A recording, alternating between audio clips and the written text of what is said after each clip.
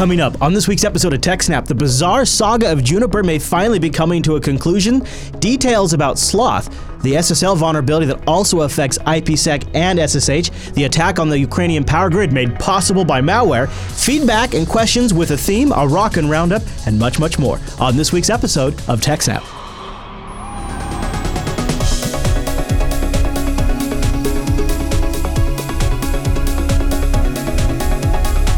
Hi, everybody, and welcome to TechSNAP. This is Jupiter Broadcasting's weekly systems network and administration podcast. We stream this episode live on January 14th, 2016. This episode is brought to you by our three fine sponsors, DigitalOcean, Ting, and IX Systems. I'll tell you more about those great sponsors as this here show goes on. Oh, our live stream? Why, that's powered by the incredible Scale Engine over at scaleengine.com. You should go check that out. My name is Chris, and joining us every single week is our host, the admin, the tech, and the teacher, Mr. Alan Jude. Hey there, Alan.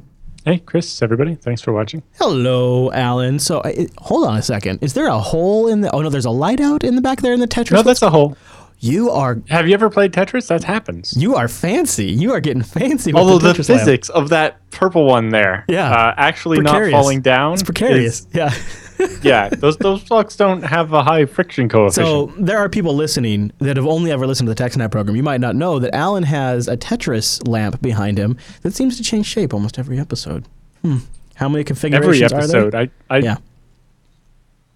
Half the show prep is coming up with I don't even... I've actually thought, as a feedback thing or something, if I built a web app that let you construct the things, people could like submit and vote on them, and then we decide what it would be for the show. Oh, Alan, because you have so much time to make a web app like that. I know.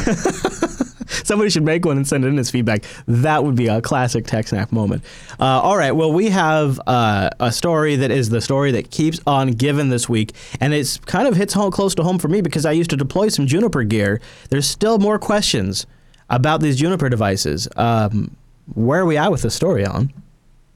Right, so Juniper Networks announced late on Friday of last week that they will remove the suspicious dual EC-DRBG random number generator from the ScreenOS operating system entirely.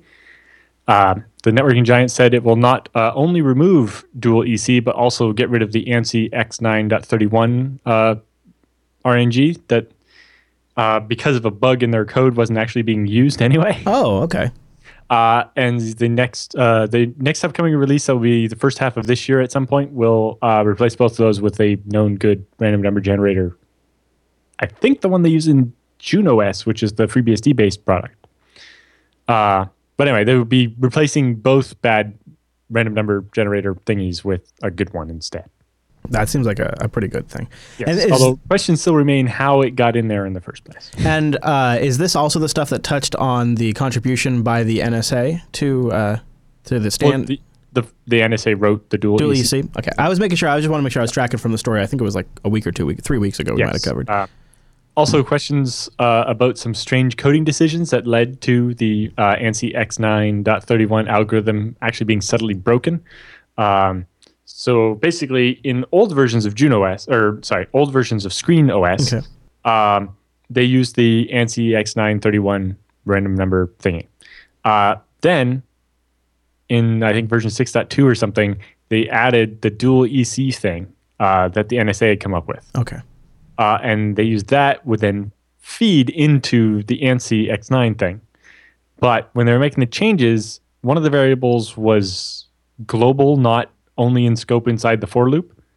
And so it caused, after the first time, the random number generator didn't do anything. So instead of taking the input from dual EC, which could have a backdoor, and mixing it up before using it, it would cause it to not mix it up, right? Because they thought it already had done on the 32 loops that it needed to do instead of not. So it's not clear how that happened.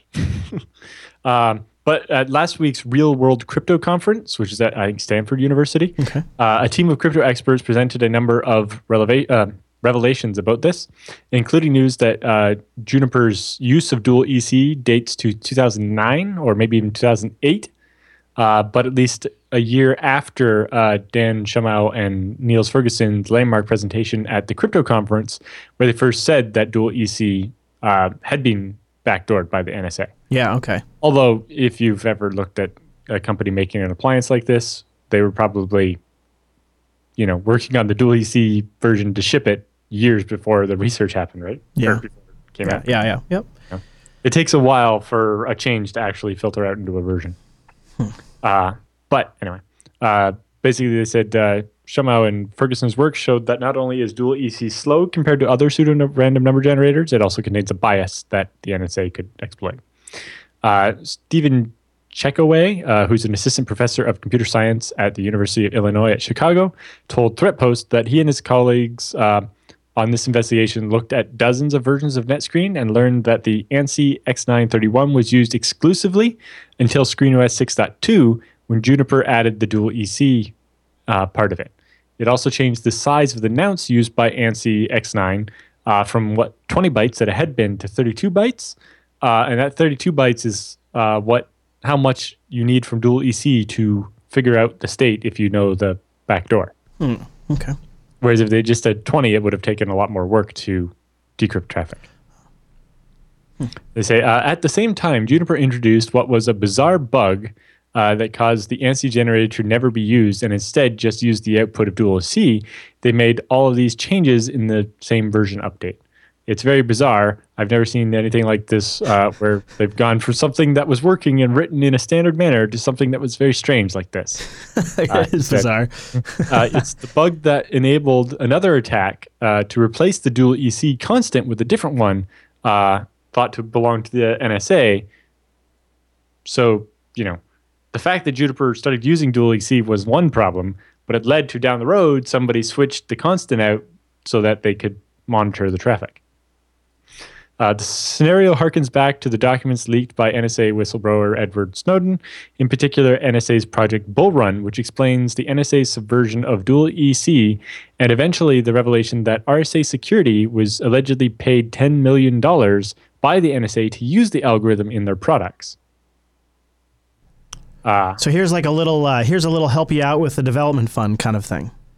Well, we're not saying that's what happened, but somebody stuck this code in Juniper. They don't know if that was, one person who maybe was getting paid by the NSA, or if it was, Juniper overall being paid by the NSA, or how it happened. At one point, I know a lot of products were looking at using dual EC because it was the NIST standard, and the government was going to require any government hardware support dual EC. But Juniper's original reasons for using dual EC might have been legitimate. Yeah. Okay. They want to sell lots of routers to the government. But anyway, now the SSH backdoor, on the other hand, was clearly malicious, and there was no way you could say that wasn't purpose. So, yeah, that definitely feels to be the case. Why do you say definitely, though? In that case, because you don't accidentally have a static password that looks like a chunk of assembly, so it's not obvious when you're looking at the code, right? Okay. Yeah, I guess the fact that they tried to obscure it. Somebody definitely did that on purpose. I'm not saying Juniper did. Doesn't seem like the kind of thing somebody just builds in, though, on a whim. Yeah. So, right.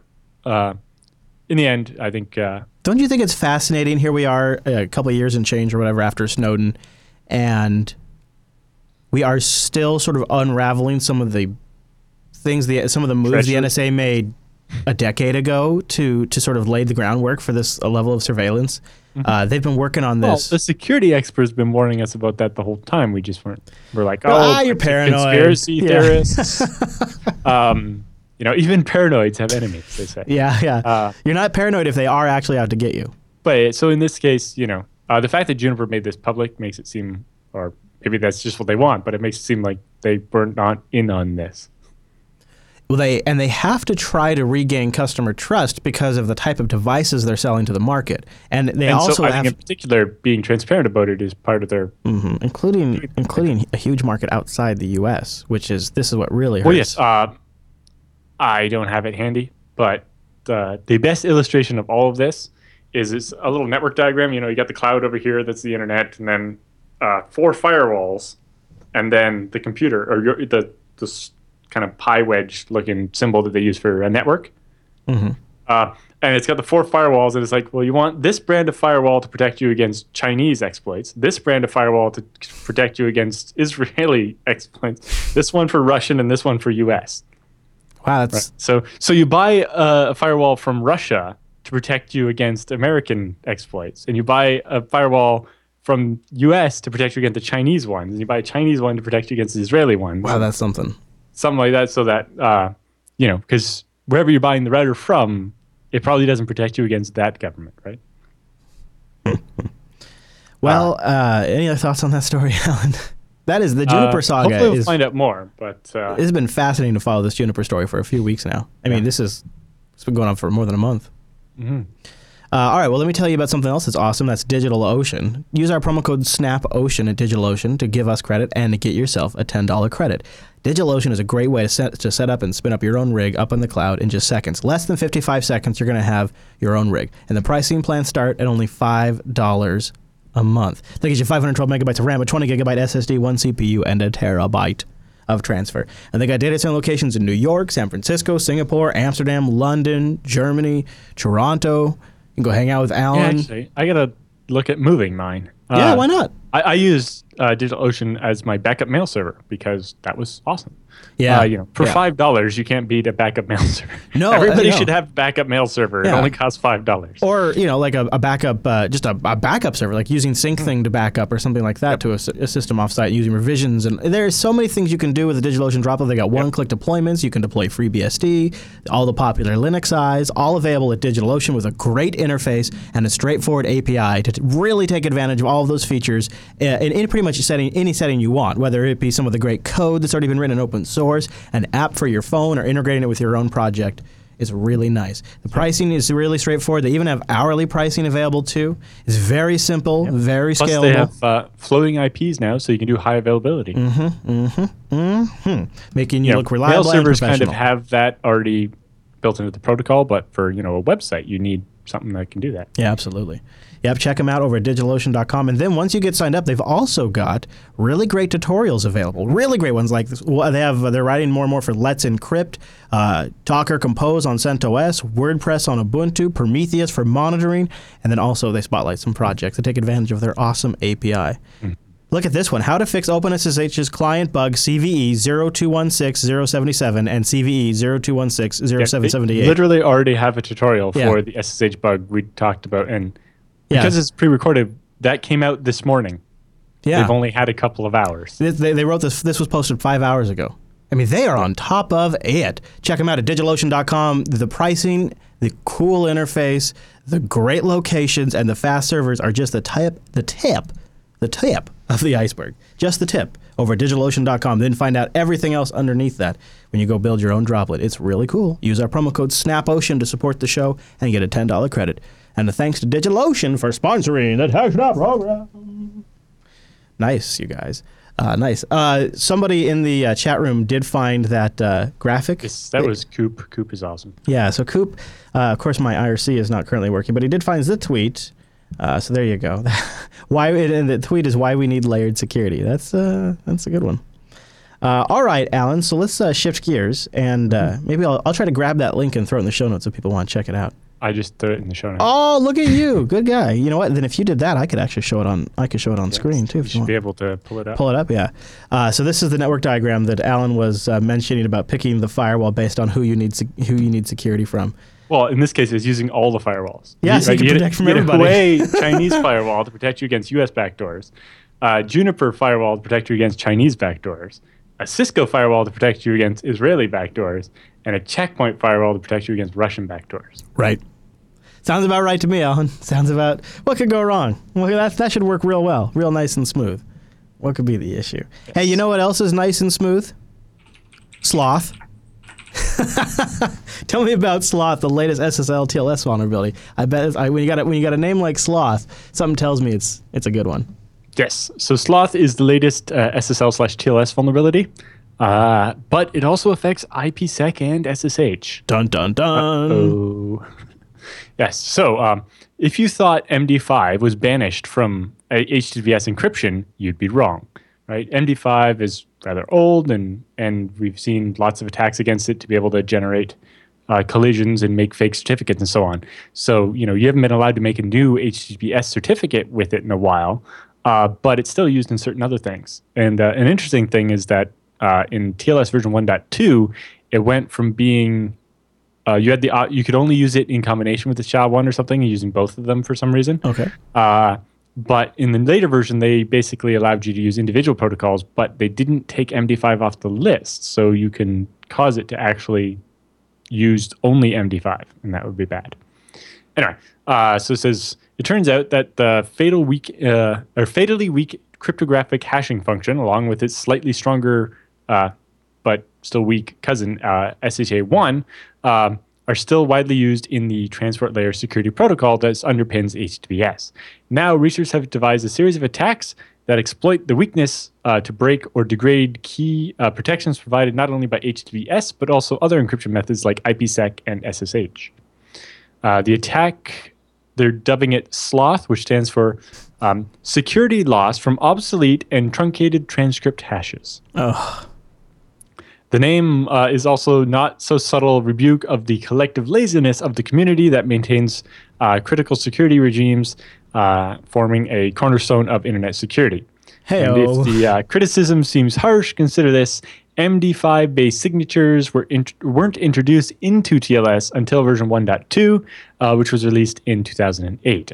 That was the same year researchers exploited cryptographic weaknesses in MD5 to allow them to spoof a valid HTTPS certificate authority for any domain that they wanted. Although SHA-1 is considerably more resistant to so-called cryptographic collision attacks, it too is considered at least theoretically broken. So no one's actually done it yet, but the way to do it exists. MD5 signatures were subsequently banned in TLS certificates, but not in some other parts of the protocol. It says, notably, we have found a number of unsafe uses of MD5 in various internet protocols, yielding exploitable chosen prefix and generic collision attacks. The researchers wrote in their technical paper, which came out Wednesday at the Real World Cryptography Conference. We also found several unsafe uses of SHA-1 that will become dangerous when more efficient collision finding algorithms for SHA-1 are discovered. So, we should start replacing those now so that it's not a big deal when it happens. Mm-hmm. The most practical Sloth attack breaks what's known as TLS client authentication. So normally the idea with SSL is, you go to your bank's website and they send you their certificate, which says some third party has verified that we're actually this bank, and you trust that third party because it's pre-built into your browser, right? And that's how you are sure that you're not talking to a Russian cyber criminal trying to pretend to be your bank. But it can also work in the other way, or both ways. So some systems like OpenVPN, but also software like, they have a list here, but even the billing system at Scale Engine, actually, I use this so that I can authenticate with a certificate instead of a password, because it's basically like having an SSH key for a website instead of my password, or in addition to do multi-factor. Anyway. They say some banks, corporate websites, and other security-conscious organizations rely on this to ensure that an end user is authorized to connect to the website or VPN, right? So, we use SSL so your bank can verify to you that they are really your bank. But if you're connecting to an OpenVPN or you're connecting to your corporate billing system or something, you can also use a certificate to prove that you are who you say you are. But this Sloth attack allows you to spoof that. It works largely the same way as TLS server authentication, except that the end user proves who they are to the server. And that's how OpenVPN does authentication if you set it up with for multiple users, which is probably how most people have their OpenVPN set up. Yeah. When both the end user and the server support RSA-MD5 signatures for client authentication, Sloth makes it possible for an adversary to impersonate the end user as long as the end user first visits and authenticates itself to a site controlled by the attacker. Now, it depends how your browser is configured, whether it will automatically send certificates you have to the website, or if it'll ask you which one, and a couple things, depending how you're configured. But yeah, if they can get your browser to go to their website and present your certificate a bunch of times, then they can use that information to be able to spoof your certificate and pretend to be you where you would be authenticated. The so-called credential forwarding attack is carried out by sending carefully crafted messages to both the end user and the legitimate server. To impersonate the end user, the attacker must complete some 2 to the power of 39, or about 5.75 billion hash computations, an undertaking that requires about an hour using a powerful computer workstation with 48 cores. Whoa, okay. Or I think that would take 20 minutes with a video card. Oh, okay. Yeah, that's much more reasonable. I think MD5 on OCL hashcat. Anyway, yes, here it is. So, plain MD5 on a computer with a single AMD HD 7970 can do 8.5 million hashes per second. So that would take about 1,000 seconds to do the work you need to spoof this. Or if you have a machine with 8 Titan X's in it, then it can do 115 million per second. Or if you have 8 AMD R9 290X's, then it can do 92 million per second. So even with SHA-1, right, if you have just one video card in a computer, you can do 3 million SHA-1s per second. If you have the 8 video cards, you can do between 30 and 37 million per second. So yeah, it'll only take, half an hour less to... On a GPU? Yeah. Yeah. Or like small number of minutes. That's sort of disconcerting. Like 15 minutes. That makes it much more approachable, That's not a... with one video card that you might have to do gaming with. The ones where you get like 30 million or whatever are... Well, the AMD ones are actually gaming ones, but I think the NVIDIA ones are science ones. But anyway, the impersonation attack is made possible by the susceptibility of MD5 to collision attacks, in which the two different message inputs, so basically two different inputs, come up with the same hash. Because MD5 is 128-bit function, cryptographers once expected to find a collision after computing 2 to the power of 64 computations. So when you tried half of every possible thing, after that you will start finding collisions. Yeah. A phenomenon known as the birthday paradox reduces the number of bits of security for a given function by 1/2. Weaknesses in MD5, however, reduce the complexity to just 2 to the power of 15, which is 32,768 for a collision, or 2 to the power of 39 for a more powerful chosen prefix attack, whereas both messages actually start with the same thing. I think we've talked about this before when it happened, where you basically could have two different PDFs, and they would start with like the same message, and then by messing with like a hidden or comment part in the middle, you could come up with two PDFs that say completely different things, but have the exact same MD5 hash, so that you could, get someone to sign one and then swip it out with a different one, and it would have the same hash, and it would look fine, like nothing changed. Sneaky. In which the attacker can choose different message inputs and add values that result in them having the same hash value. Such an attack would be infeasible if MD5 hadn't been added to TLS 1.2 in 2008. So after we already knew MD5 was bad, we added the option to use MD5 when we shouldn't have. We don't ever learn, Alan. We don't ever learn. Slots can also be used to cryptographically impersonate servers, but the requirements are steep. An attacker would first have to make an astronomically large number of connections to a server, then store the results to disk. If the attacker made 2 to the power of X connections, it would then require making 2 to the power of 128 minus X computations. If the number of connections, for example, was 2 to the power of 64, the attacker would require 2 to the power of 64 computations. The pre-computation requirements are high enough to be outside the capability of most attackers, but they remain feasible for government-sponsored adversaries or those with similarly deep pockets. Basically, when you can build a system and run it at your house that can do, 38 million or 38 billion attempts per second, doesn't take so much.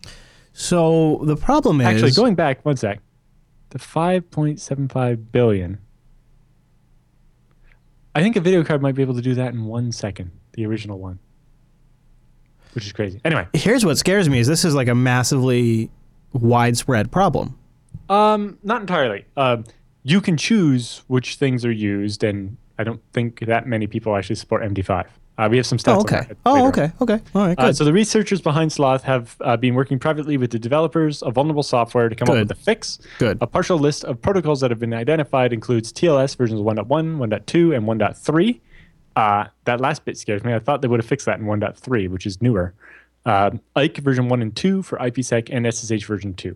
Vulnerable software includes OpenSSL and SS, which is the SSL library for Mozilla, Oracle Java, Bouncy Castle Java, and Polar SSL and Embed SSL, among lots and lots of others. The security researchers cite an internet scan from security pitfalls that says that 32% of TLS servers support RSA-MD5. So right now it's kind of nation-state territory, or at least spend a lot of money on it. Although you could get lucky if you just sat there and ran it for a while. But in the end, hopefully, before it becomes more feasible by computers getting faster, we will, and MD5 having more weaknesses discovered, we'll be able to phase it out. Amen to that, Alan. Amen to that. Mm-hmm. Well, I really don't have much to add to it. I don't have much to contribute. It seems like at least this is manageable. They're working with the developers already as we read this, so that's extremely good. So now it's just a matter of anybody who's actually enabled it to take whatever resolutions are available to them. Huh. Okay.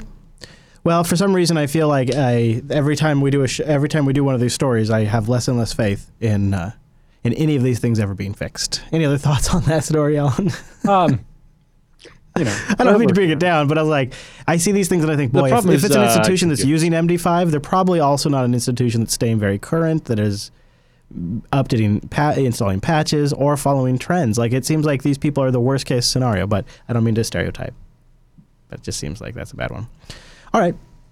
You know what? Let's shake it off. Let's shake it off. Let's just shake it off like Mariah Carey and Ting. Go to techsnap.ting.com and get your Mariah Carey on and shake it off. Ting is mobile that makes sense. No contracts. No early termination fees. You just pay for what you use. Flat $6 for the Ting account. They have GSM and CDMA for you to choose from. Great customer service. A rocking control panel. All the features you'd expect. If you want to use tethering, you just turn it on. You just check the box in the operating system. Ting is totally cool with that. If you want to use Wi-Fi and save a whole bunch of money, you can do that as well. I had one of my lowest bills ever recently, and it was through the holidays because everybody's just a little Wi-Fi savvy. I really like that. Also, for you cord cutters, they went through and did a roundup of the smart TVs that don't suck at CES for cord cutters, and the ones that were top of their list are actually the ones running Firefox OS. And the other nice thing about Firefox OS is the update for the latest Panasonic TVs. They're actually going to ship it to all of the old Firefox OS TVs too. They're already on the market. So Ting talks a little bit about that, which is really cool. And they also talk about getting more out of Google Now on their blog. So if you haven't visited the Ting blog in a little while, go get a little insight on the company. While you're over there, check out their devices. They just recently posted the Moto G, a great budget Android phone with a really good Android experience, $168, no contract, no early termination fee, unlocked, you own it. And then you just pay for what you use, $168 to get a third-gen Moto G on Ting. That's a great deal. That's a great deal. You can start saving today by switching. If you're not sure how much you would save, they have a savings calculator on their website. Go to techsnap.ting.com, punch that how much would you save button, punch it with your fist. Put your current usage in there, and they'll tell you. Check them out, techsnap.ting.com, to support this show. Go look at their great services, and they have a great deal for the TechSNAP audience. techsnap.ting.com, and a big thank you to Ting. I am at scale right now, probably using the S out of my Ting hotspot as we record this episode in the future. I am bringing my Ting Netgear Zing with me, which gives me how much data I've used, how many devices, all my Wi-Fi settings right there on a touchscreen. I don't have to use any crappy web interface. I can just do it right there on the device. And I got it by going to techsnap.ting.com. Okay, so there's been an attack on, I guess, the Ukrainian power grid. Yes. That was maybe enabled by malware sneaking in there. What do we know, Alan? What are you learning at this time, as they say? Nobody says that to me. Anyway. No, but CNN says it all the time. So yes, there was basically a cyber attack against the Ukrainian power grid by fairly sophisticated attackers. So they say the attackers demonstrated planning, coordination, and the ability to use malware and possible direct remote access to blind system dispatchers, cause undesirable state changes to the distribution of electricity and infrastructure, and attempt to delay the restoration by wiping SCADA servers after they caused the outage. Nice move. This attack consisted of at least 3 components. First, the malware, then a denial of service attack on the phone system, and the missing piece of evidence in the final cause of the impact. Current evidence and analysis indicates that the missing component was a direct interaction from the adversary and not the work of the malware. So in other words, the attack was enabled by a malware, but consisted of at least 3 distinct effects. So original versions of the story seem to suggest that the malware getting into the power plant is what caused the outages. And that's not it. The malware enabled They were purposely caused by people purposely turning the power off. They just managed to get into the network with the malware. Yeah, which is very typical. Right. That's what we would expect to see, really. Because the malware included something called like kill disk or something, they thought that just maybe the virus getting in there and killing the SCADA system was how they turned the power off. But the SCADA system is a control system. So, if you don't turn the switch off, like the physical switch for the power, then if you turn off the computer that controls the switch, right? It doesn't turn the power off. Right. So that was either reporting error or not enough details. Not enough detail in the original. But from like a theory standpoint, if you were going to have malware that say these had electronic switches, if you're going to write malware to actually go in and do this, it would have to be very specifically targeted malware. I mean, you'd have to essentially have the hardware you're writing for to even write the malware to begin with. Well, it'd be a massive task to actually have malware do this work, is what I'm saying. Well, while they're not, pointing fingers, this is fairly obviously nation-state attack. Right. And Ukraine is currently in conflict with another country that would benefit from turning their power off. Anyway, they say the cyber attack was comprised of multiple elements, which included denial of view to the system dispatchers and an attempt to deny customer calls that would have reported the power out. We assessed with high confidence that we were coordinated attacks against multiple regional distribution power companies. Some of these companies have been reported with names that I cannot possibly pronounce. Per Carpati Nundabagonagaro. That's not per Carpati Albaganero. I don't know. And Kivo Blednegro. The exact timeline of which utilities were affected and the ordering is still unclear and is currently being analyzed, but we do know that the one of the companies provided public updates to its customers, shown in the notes there, indicating that an unauthorized intrusion that happened between 3:30 and 4:30 local time disconnected 710 kilovolt substations and 23 35 kilovolt substations, leading to an outage for about 80,000 customers. So it appears that malware got into the network onto the workstations at the power company, allowing the attackers to gain a foothold in the network and then move laterally around in that. They also used this foothold to deny operators at the power distribution system a correct view of what was happening. So you're the power distribution guy, and you're sitting at your desk here, and you have this thing that's showing you how the power grid's running, and they spoofed it so it looked like it was fine. So as they started turning off these switching stations, as far as the operator is concerned, everything's working fine and nobody's having a problem. Then they combined that with a denial of service attack against the phone system so that customers whose power was out couldn't call the power company to tell them the power is out. So the power company is still unaware that the power is actually out, right? Because their view from the monitoring systems is being faked and their phone system is being denial of service. So their phones aren't ringing. Right. Then the attackers used the malware to interfere with the efforts to regain control of the computers in the SCADA systems. It sounded like they basically completely wiped the SCADA system, so they were, bricked. And so they couldn't be used to regain control. So from what's being reported, ISC SANS has managed to get they don't have exact timing, but they know that an adversary initiated an intrusion into the production SCADA systems. They infected workstations and servers to disrupt the other stuff. Sure, makes sense. They acted to blind the dispatchers so they wouldn't know the power system was being messed with. they actually to damage the SCADA system hosts, the servers and workstations themselves, so that action would delay the restoration and introduce risk, especially if the SCADA systems are essential to coordinated actions. So on top of if you take out the controller, it means someone has to go to the site to physically turn it back on. You can't just do it remotely with the SCADA system. It also means that, automated systems that are supposed to prevent the grid from failing don't kick in because the computer's broken, right? And Boy. also the action makes forensics more difficult. If you completely erase the SCADA system, you can't get its logs of how they got broken into, right?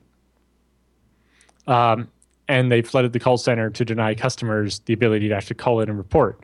And so the power company wasn't aware of what was actually happening at first. Although, yes, because of the way SCADA systems work, it is almost a certainty that the attackers purposely opened the breakers to turn the power off, and not that it happened just because they wiped the SCADA system. So just because they destroyed the computer doesn't mean destroying the computer took out the power. It was they took out the power, then destroyed the computer, so you couldn't turn it back on. Yeah. Luckily, the Ukrainian power grid does not rely heavily on SCADA. They use it mostly as a convenience to avoid having to go to the substations to do stuff and increase response time and so on. Other more automated power grids, like maybe, I don't know, the ones in this country or your country, would have a harder time actually getting the power back on without having access to the SCADA systems. In Ukraine, they're fairly new and they haven't kind of switched everything over to it.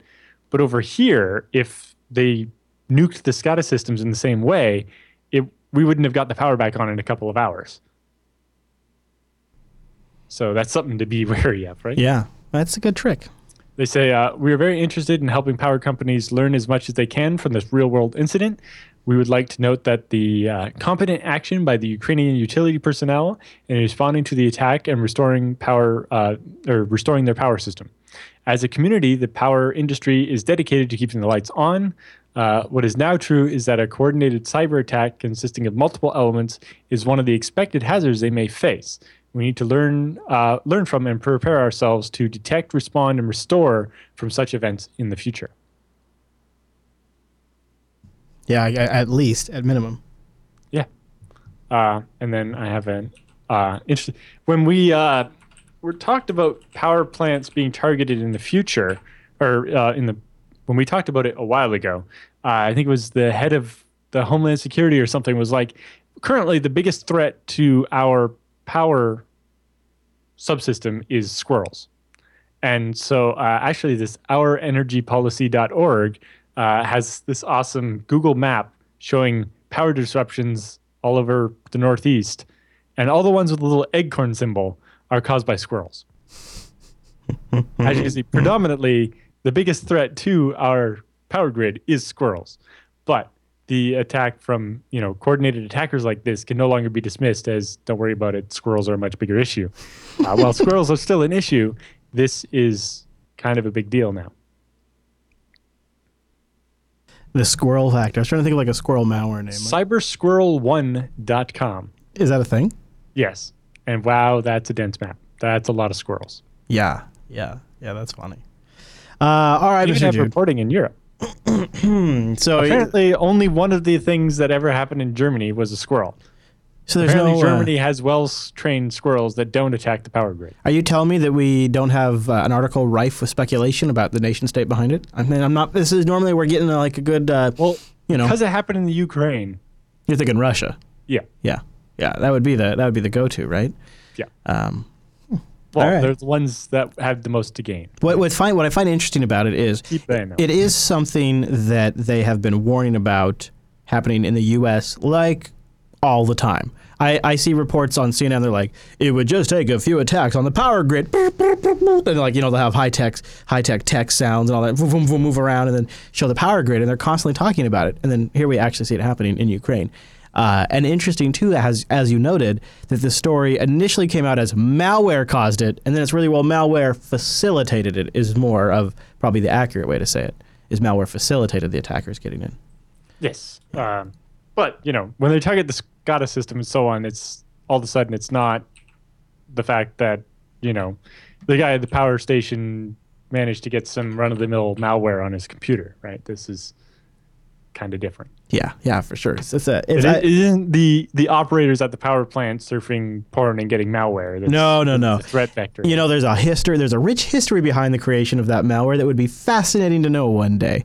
I hope some of these stories come out in books or something about the teams that had to work on these malware and how they pulled it off and all the things that they really are probably feats of amazing engineering that they do. Speaking of feats of amazing engineering, our friends over at IX Systems are feats and some amazing engineers themselves. They have all kinds of rigs for you, from like something for the small business or home office all the way up to petabyte rigs to power amazing projects. ixsystems.com/TechSNAP is where you go to land to learn more. Check them out at IX Systems. They have a great blog. In fact, if I'm correct, Alan, is the contest still going for the hashtag Mission Complete Best Stories? Is that still a thing? Yes, that's still a thing. So check that out. We have November's up on the blog for IX Systems right now, which is pretty cool. You get a free Amazon gift card and a T-shirt is what Chris Amos won. Yep, and I had the interesting experience. Just got another sales quote from IX. Something different this time. I needed a machine that could transcode video very fast. So I needed a very specific type of Xeon CPU that has the GPU built in. Or as an alternative, a bigger server that could fit a couple of like big video cards in it. Right. And so which route are you going? Oh, you got different ones. I haven't decided yet. Ah, okay. So I've got quotes for like a small 1U E3. Yeah. Like a 1275 V5. And it's the latest high-end stuff. And then we would use the Intel GPU built in to do QuickSync. Or the other one where we would buy like the NVIDIA Kepler video cards and do the offloading there. So that one's actually like a giant 4U, so it can fit the full-size video cards. Yeah. And has like, this typical dual E5 heavy processors. Or as an alternative, we could just brute force. What would it cost to build a regular like 1 or 2U one with two giant E5s, like 2680s, which are like 14 cores each at 2.5 gigahertz? Yeah. That's a really interesting experiment. Yeah. You're not sure which way you're going to go yet, huh? I'm not sure which way, but they were able to, spec out the machines exactly how I needed.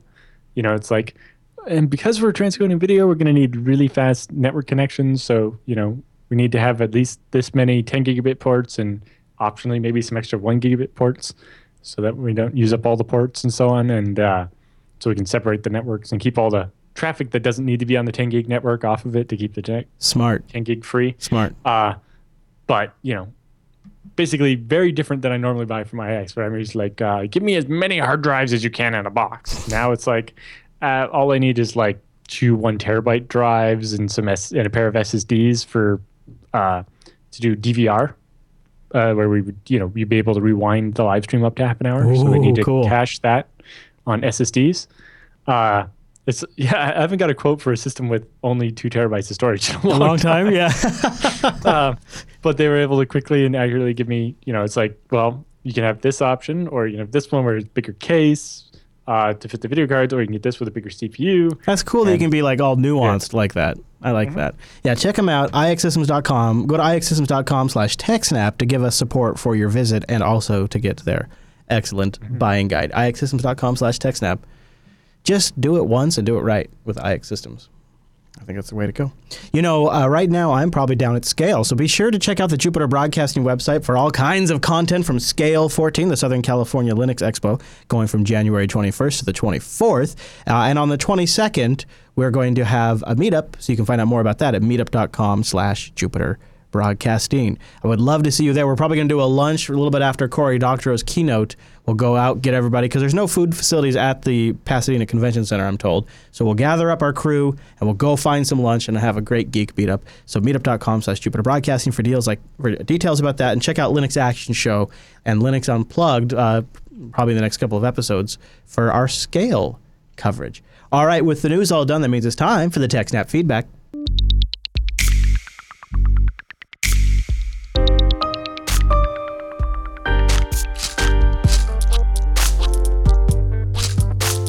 Thanks for sending your emails to techsnap@jupiterbroadcasting.com or popping that contact link at the top of the JB website or starting a thread in our subreddit at techsnap.reddit.com. Our first email this week comes in from Scott. And he wants to pick the right CPU for pfSense. He says, hello, Alan and Chris. I just got a chassis for my home network and was planning on building my own pfSense box. I was wondering how you can determine how much computer power / cores are required. I know it's kind of a complex question that depends on how many extra features you're using on pfSense, but I figure there's probably a ballpark way to determine what you need for a base for each speed connection. I currently have a 25-25 connection, but plan to upgrade once better speed options come in. That doesn't at least rake you over the coals. I also have about 4 users and about 15 devices, but most of the traffic on those devices is internal, so it really shouldn't be hitting layer 3 all that often. I also would like to mess around with extra security features that PF offers. Thanks, right, Scott. So yeah, for under a gigabit of traffic, pretty much any CPU will be fine. So then you know, power might be a consideration and stuff. If you're looking at building a server yourself, then you're probably, you know, looking at standard PC components. So, you know, a low-end i3 or something. I guess you can look at the Celerons and Pentiums, but, you know, the low-end i3s are usually not that much more and so much better. You know, once you get up to trying to push a lot of packets, especially very small packets and so on, you can start to be a limit on CPU, but, you know, if you're only routing a gigabit, you're pretty much fine. So you think, like, even if he's doing like 10 gigabit, if he's doing like packet capture, maybe he's doing right NTOP. Now, if you're going to start trying to do Squid and NTOP and Suricata and so on, then you're going to want more CPU, especially if you're going to be like virus scanning files as they go through and so on. So it depends how much that you're going to do. But even then, you know, a regular i3 is yeah, 3 I mean, plus gigahertz in 2 cores. Yeah. If you really want to push it, go with an i5 so you get 4 cores. But I would say i3 or i5 processors fine. Yeah, an i3 is probably slightly lower power. You can compare them at ark.intel.com, and you can put up a couple side by side. Oh, nice. And the best is just watch for the power usage. You know, the number of watts it's going to draw, and you probably want the smaller one. But it makes it very easy to compare the number of cores, the number of gigahertz, and so on to kind of pick. And it also has the approximate price. Although the prices on the arc.intel.com site are for like a crate of 1,000 of them. And so those won't, you know, that's not what you're going to pay when you go to the store.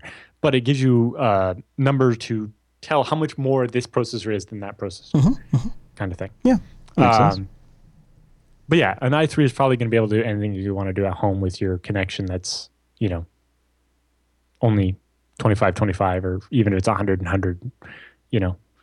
I used an old Pentium 3 until I got over a gigabit, and mostly the change there was just that it didn't have, the whole machine didn't have gigabit network cards in it. Now we have a theme. Alex writes in with our next question. He says, I want some top 5 pfSense newbie tests. So he says, longtime listener of the show here.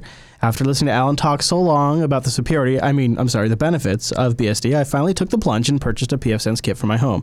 My ISP is BT, because he's English, and I received their fiber to the cabinet service to get an unmetered 40 down, 10 up connection.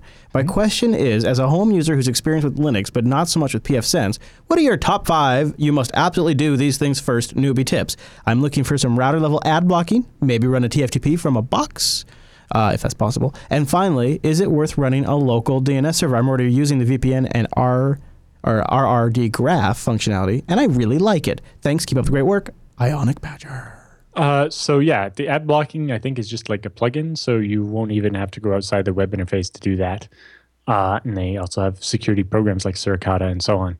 But yeah, ad blocking, I imagine somebody's already got a thing set up for that, and you just got to do it. Running your own DNS server, you could.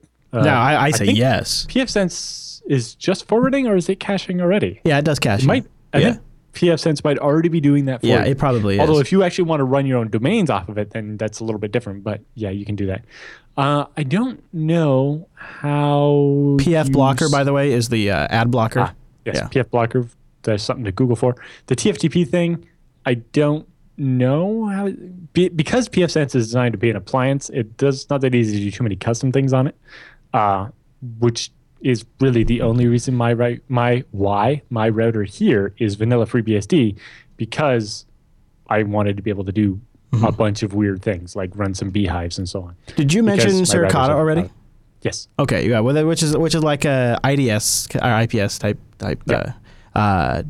DarkStat is or bandwidth D to monitor network stats would be good. I used DarkStat a lot when I had when my ISP first introduced bandwidth caps at 75 gigs a month.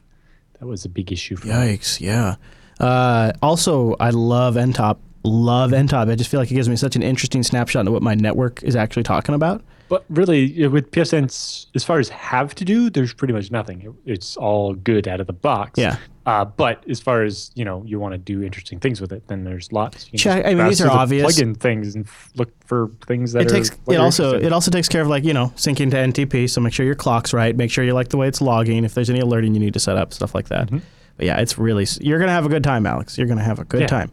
All right, one more pfSense question to round out the theme here. Goran writes in, hello, Chris and Alan, Happy New Year, and I wish both of you success in the upcoming year with mini Linux and BSD cons.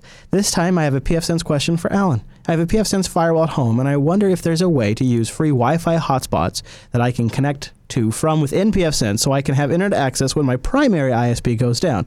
I suppose I need to add Wi-Fi adapter to pfSense, but since I have never done such a thing, I wonder if it's even possible, or if it's too complicated to implement. If not, how about using 3G or 4G modems in pfSense? Thanks for the wisdom. Keep the shows coming. There are guys on pfSense to do what's called dual WAN, where you basically have two internet connections.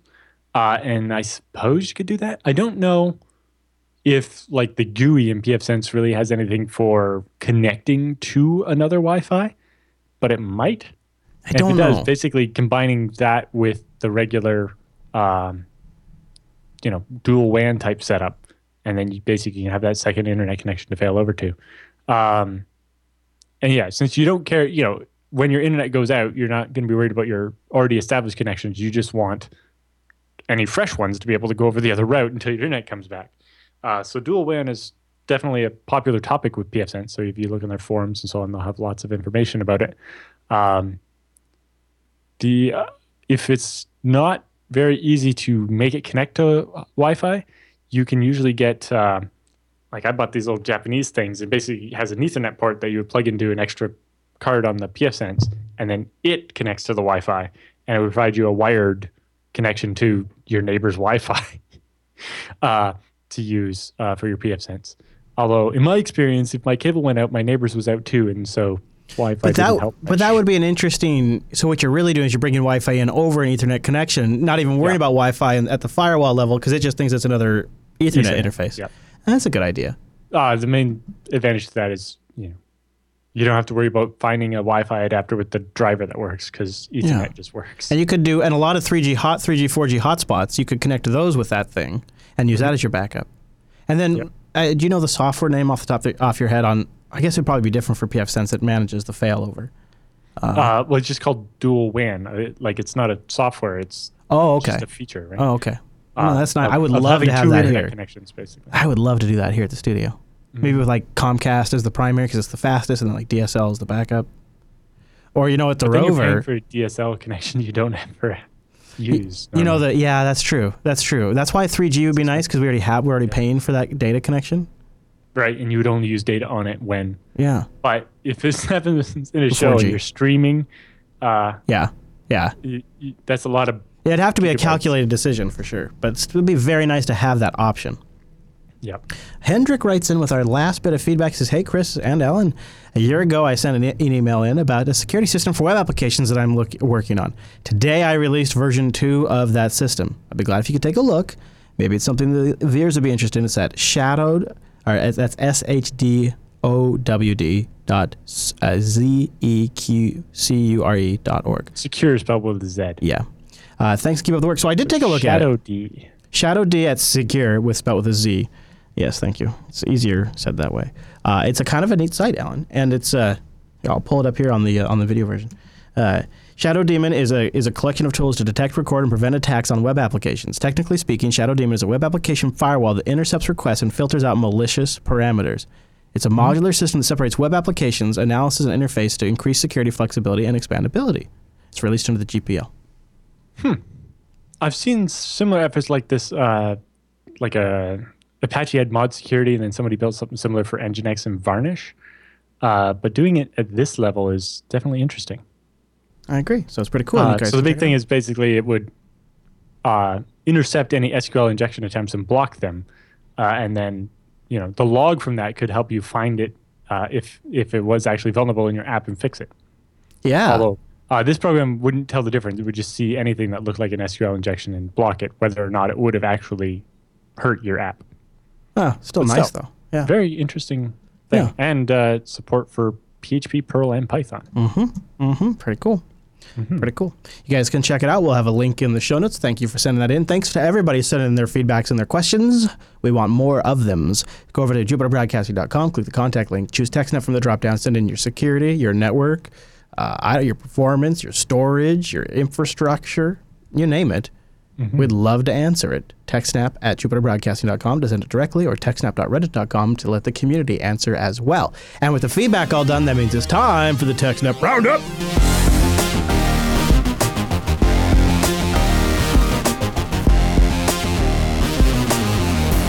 Welcome to the TechSNAP Roundup. Yeah, that's what that crazy music means are the Roundup of stories that just didn't fit at the top of the show, but we still wanted to give you some links to follow up on your own after the show.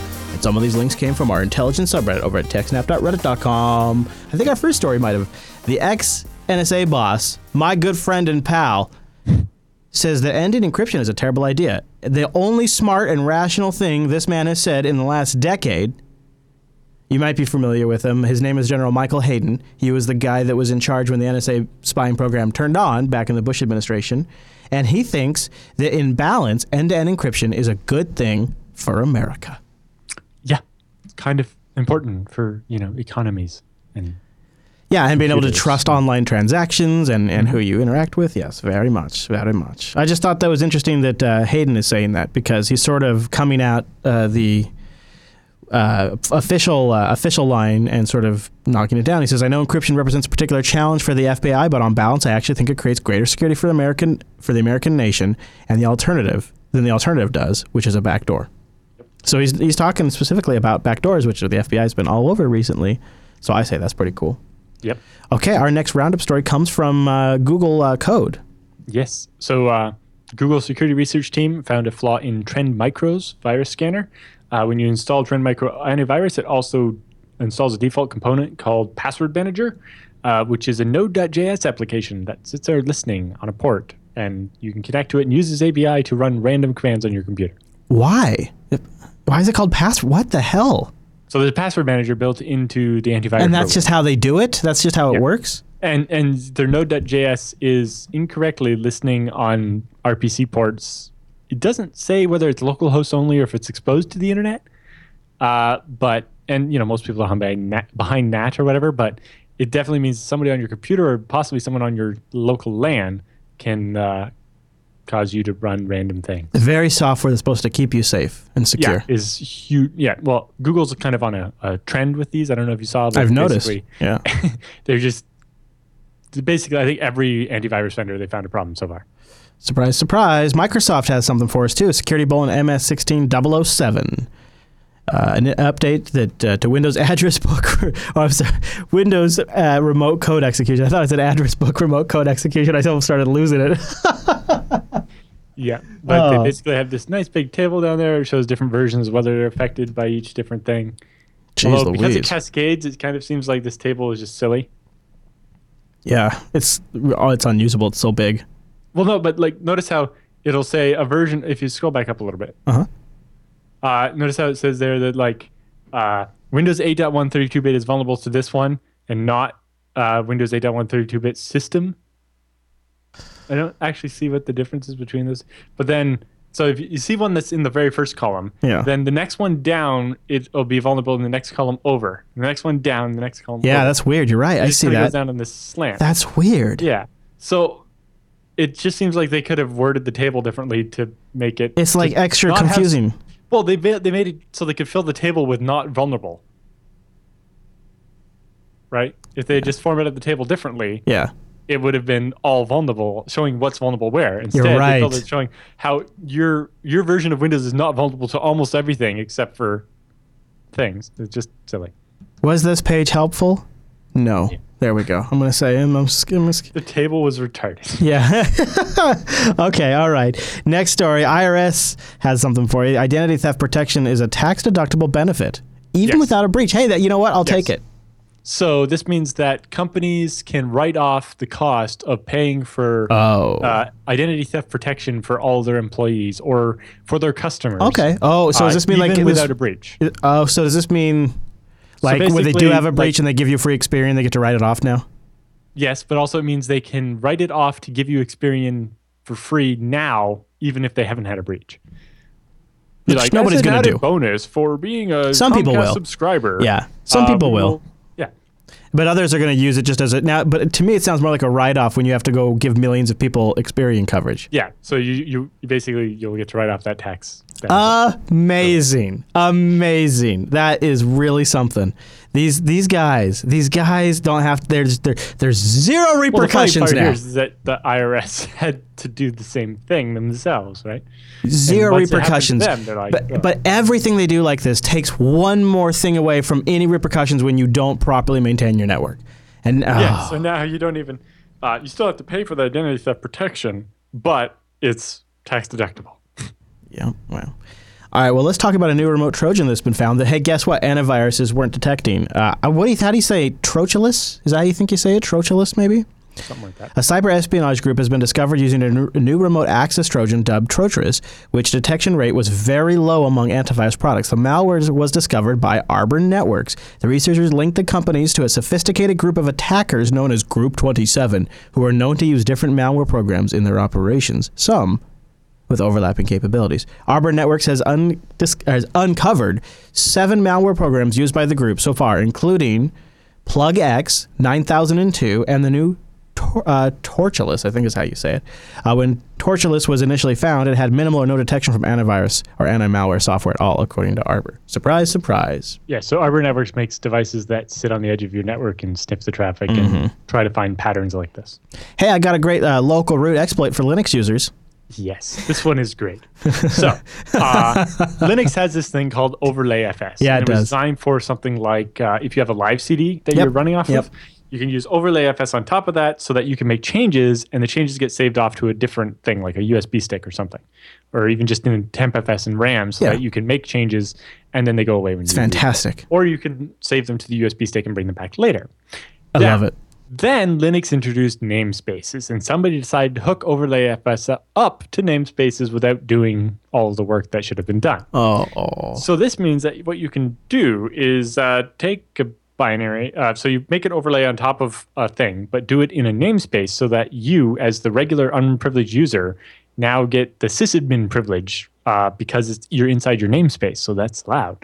And you overlay on the regular system, and then you can do things like set a binary as setuid root.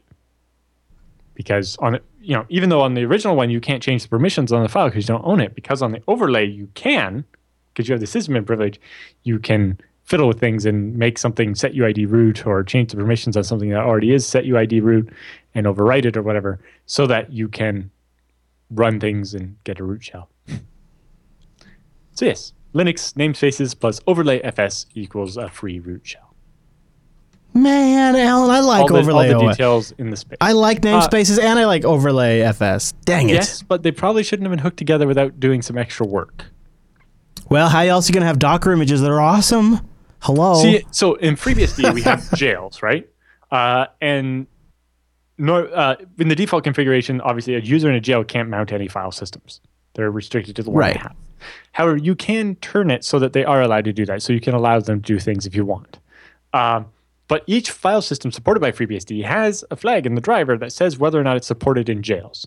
And we don't set that flag until it's all been audited and checked and we're sure that it's not going to cause this type of a problem. And then once it is, it has special modes. Oh, we're in a jail. Let's make sure that we don't let them do things they're not allowed to do.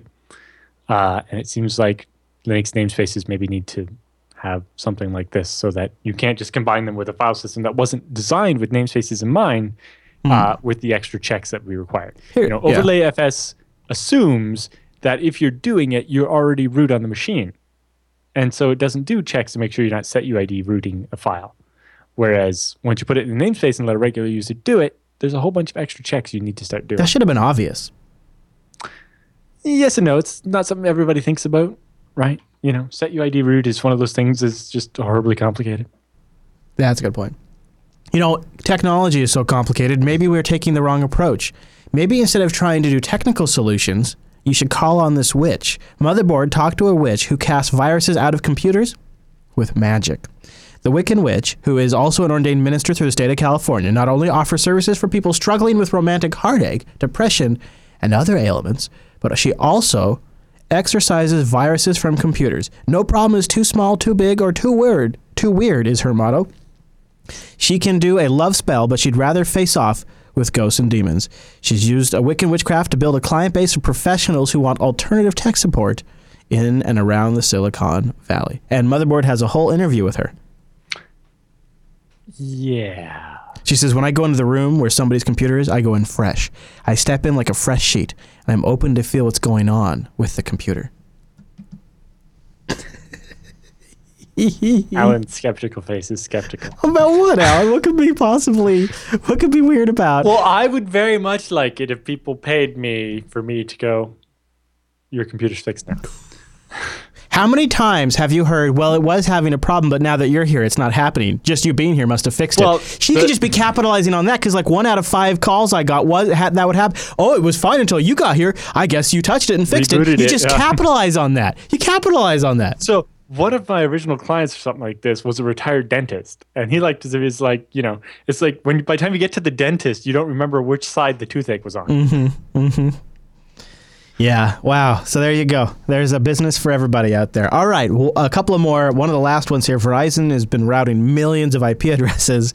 And I guess it has been helping cybercrime groups, or they've been doing it on. So basically, a cybercrime group who was paying Verizon for service for IP transit or whatever was like, hey, Verizon, here's all these IP addresses we own. Please route them to our servers here in the US. And the IPs didn't belong to them. They were from like Korean and Chinese ISPs. So they just stole like millions of IP addresses. 4 million, I believe. Yeah.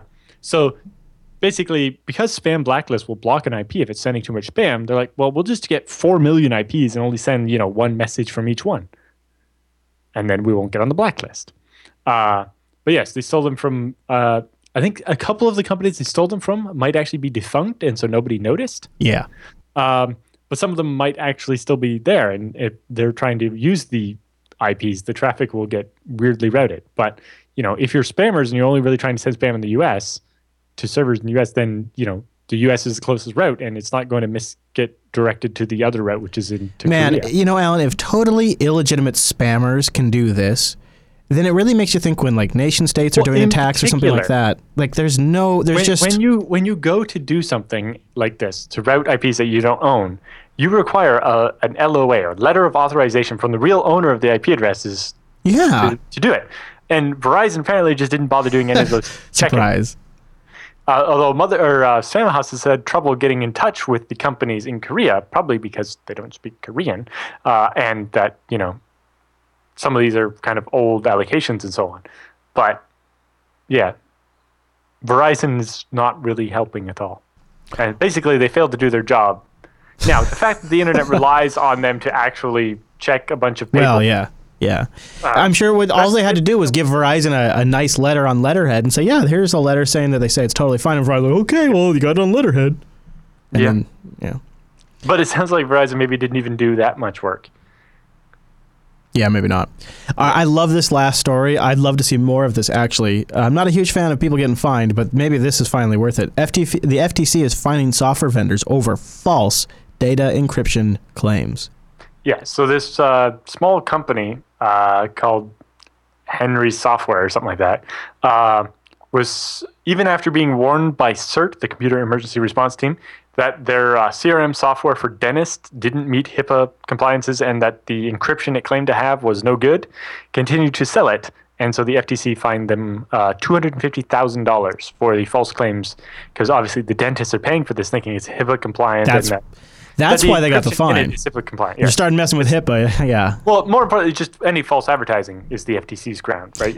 That's true. It'd be a different entity if it was mostly. No, I just mean that if you start going to that, that's gonna show up on somebody's radar. And that's yeah. I don't know who would be the agency to do HIPAA, even though I had to work with lots of clients that had to follow HIPAA. I don't actually know who would come a knocking. I don't know. Yeah. Hey, Alan, so I wanted to mention something special that we've never really done before that we're doing next week on the TechSNAP program. Mm-hmm. Alan and I are traveling, and so we decided that we would try a best of feedback. One of the things that both of us have, I don't think we ever really expected it to work out the way it has, but the feedback has become a big part of the show. Great questions, and it's sort of informed a lot of the show. So next week, we're going to highlight some of the best feedback questions and some common answers and common questions that we give out on the show that probably a lot of you watching might have and would find interesting, even if it's not a direct question you have. So we're going to try it, see how that works while we're traveling next week. We'd love to get your feedback on it at techsnap.reddit.com. And it also means we need more feedback. So go over to jupiterbroadcasting.com/contact and send your feedback in. So we won't be live next week because we're traveling, but typically we are live on Thursdays at 1 p.m. Pacific, which is 4 p.m. Eastern, 2100 UTC. That's right. You can find it at jblive.tv or jupiterbroadcasting.com/calendar. Also, just like there's going to be a TechSNAP program next week, there will also be a BSD Now program, a whole new episode though, right? Mm-hmm. Yes, we have an interview with John Baldwin from the FreeBSD project. We talk about interesting things, including the implications of the GPL v3 to continue to support modern GCC for compiling platforms like ARM and MIPS, where the Clang support maybe isn't quite there, or just people that want to use GCC. Yeah, interesting. Yeah, I hadn't really thought about that, but I bet that is a bit of an issue. So in FreeBSD, we have a policy of no GPL v3 in the door recently. Right. Yeah. But that means the version of GCC we have is the last one under the GPL v2, which is like 4.2 or something. It's really old. Yeah. And a way to kind of maybe soften that stance slightly while still being able to offer any customer that wants it a completely GPL v3 free experience, but for people that want it, the ability to easily use it. In particular, because it would require some patches to GCC to make it work the way we like it to work, we don't want to maintain those in ports because then it's hard to keep it with the different versions of FreeBSD, and so it would just be a mess. It's kind of a hard spot. Nothing's been decided yet, but we have a good talk about that, about Beehive, Hibernation, laptops. Really? It's like 50 minutes of all over the board. He works on Beehive too? He's done some work on it. Mostly, as an early user of it, he had things he wanted it to do, and so made it do them. Speaking of BSD, where are you at right now while we're recording this? This one I'm still at home. Oh, okay. So it's just me that's gone? Next week, when it's the Best of. feedback show, I will be at FOSDEM, the European Open Source Conference. Cool. Belgium. Alan, that is super cool. You should, oh man, I wish I could go with you. I would love to go to that and get some footage of that. So yeah, when we're doing the feedback episode, that's where you'll be at, and I'll just be getting back that week. And so, we'll be ships passing in the night, as they say, Alan. And then after all of that traveling shenanigans, we're back to our regular schedule, and we'll be reading your feedback and checking your stories over at techsnap.reddit.com. Don't forget, if you're subscribed to this RSS feed, you don't really have to worry about anything we just said. It all just comes to you automatically every single week, like the TechSNAP program has for 250 weeks running. So that's the nice thing about the RSS feeds is you just put TechSNAP in automatic mode, and you know you're going to get something from us. Also, the live stream is a lot of fun. So if you can be here, chat room is a great place to hang out. We'd love to see you over at jblive.tv. Okay, everybody, thank you so much for tuning in this week's episode of TechSNAP, and we'll see you right back here next week.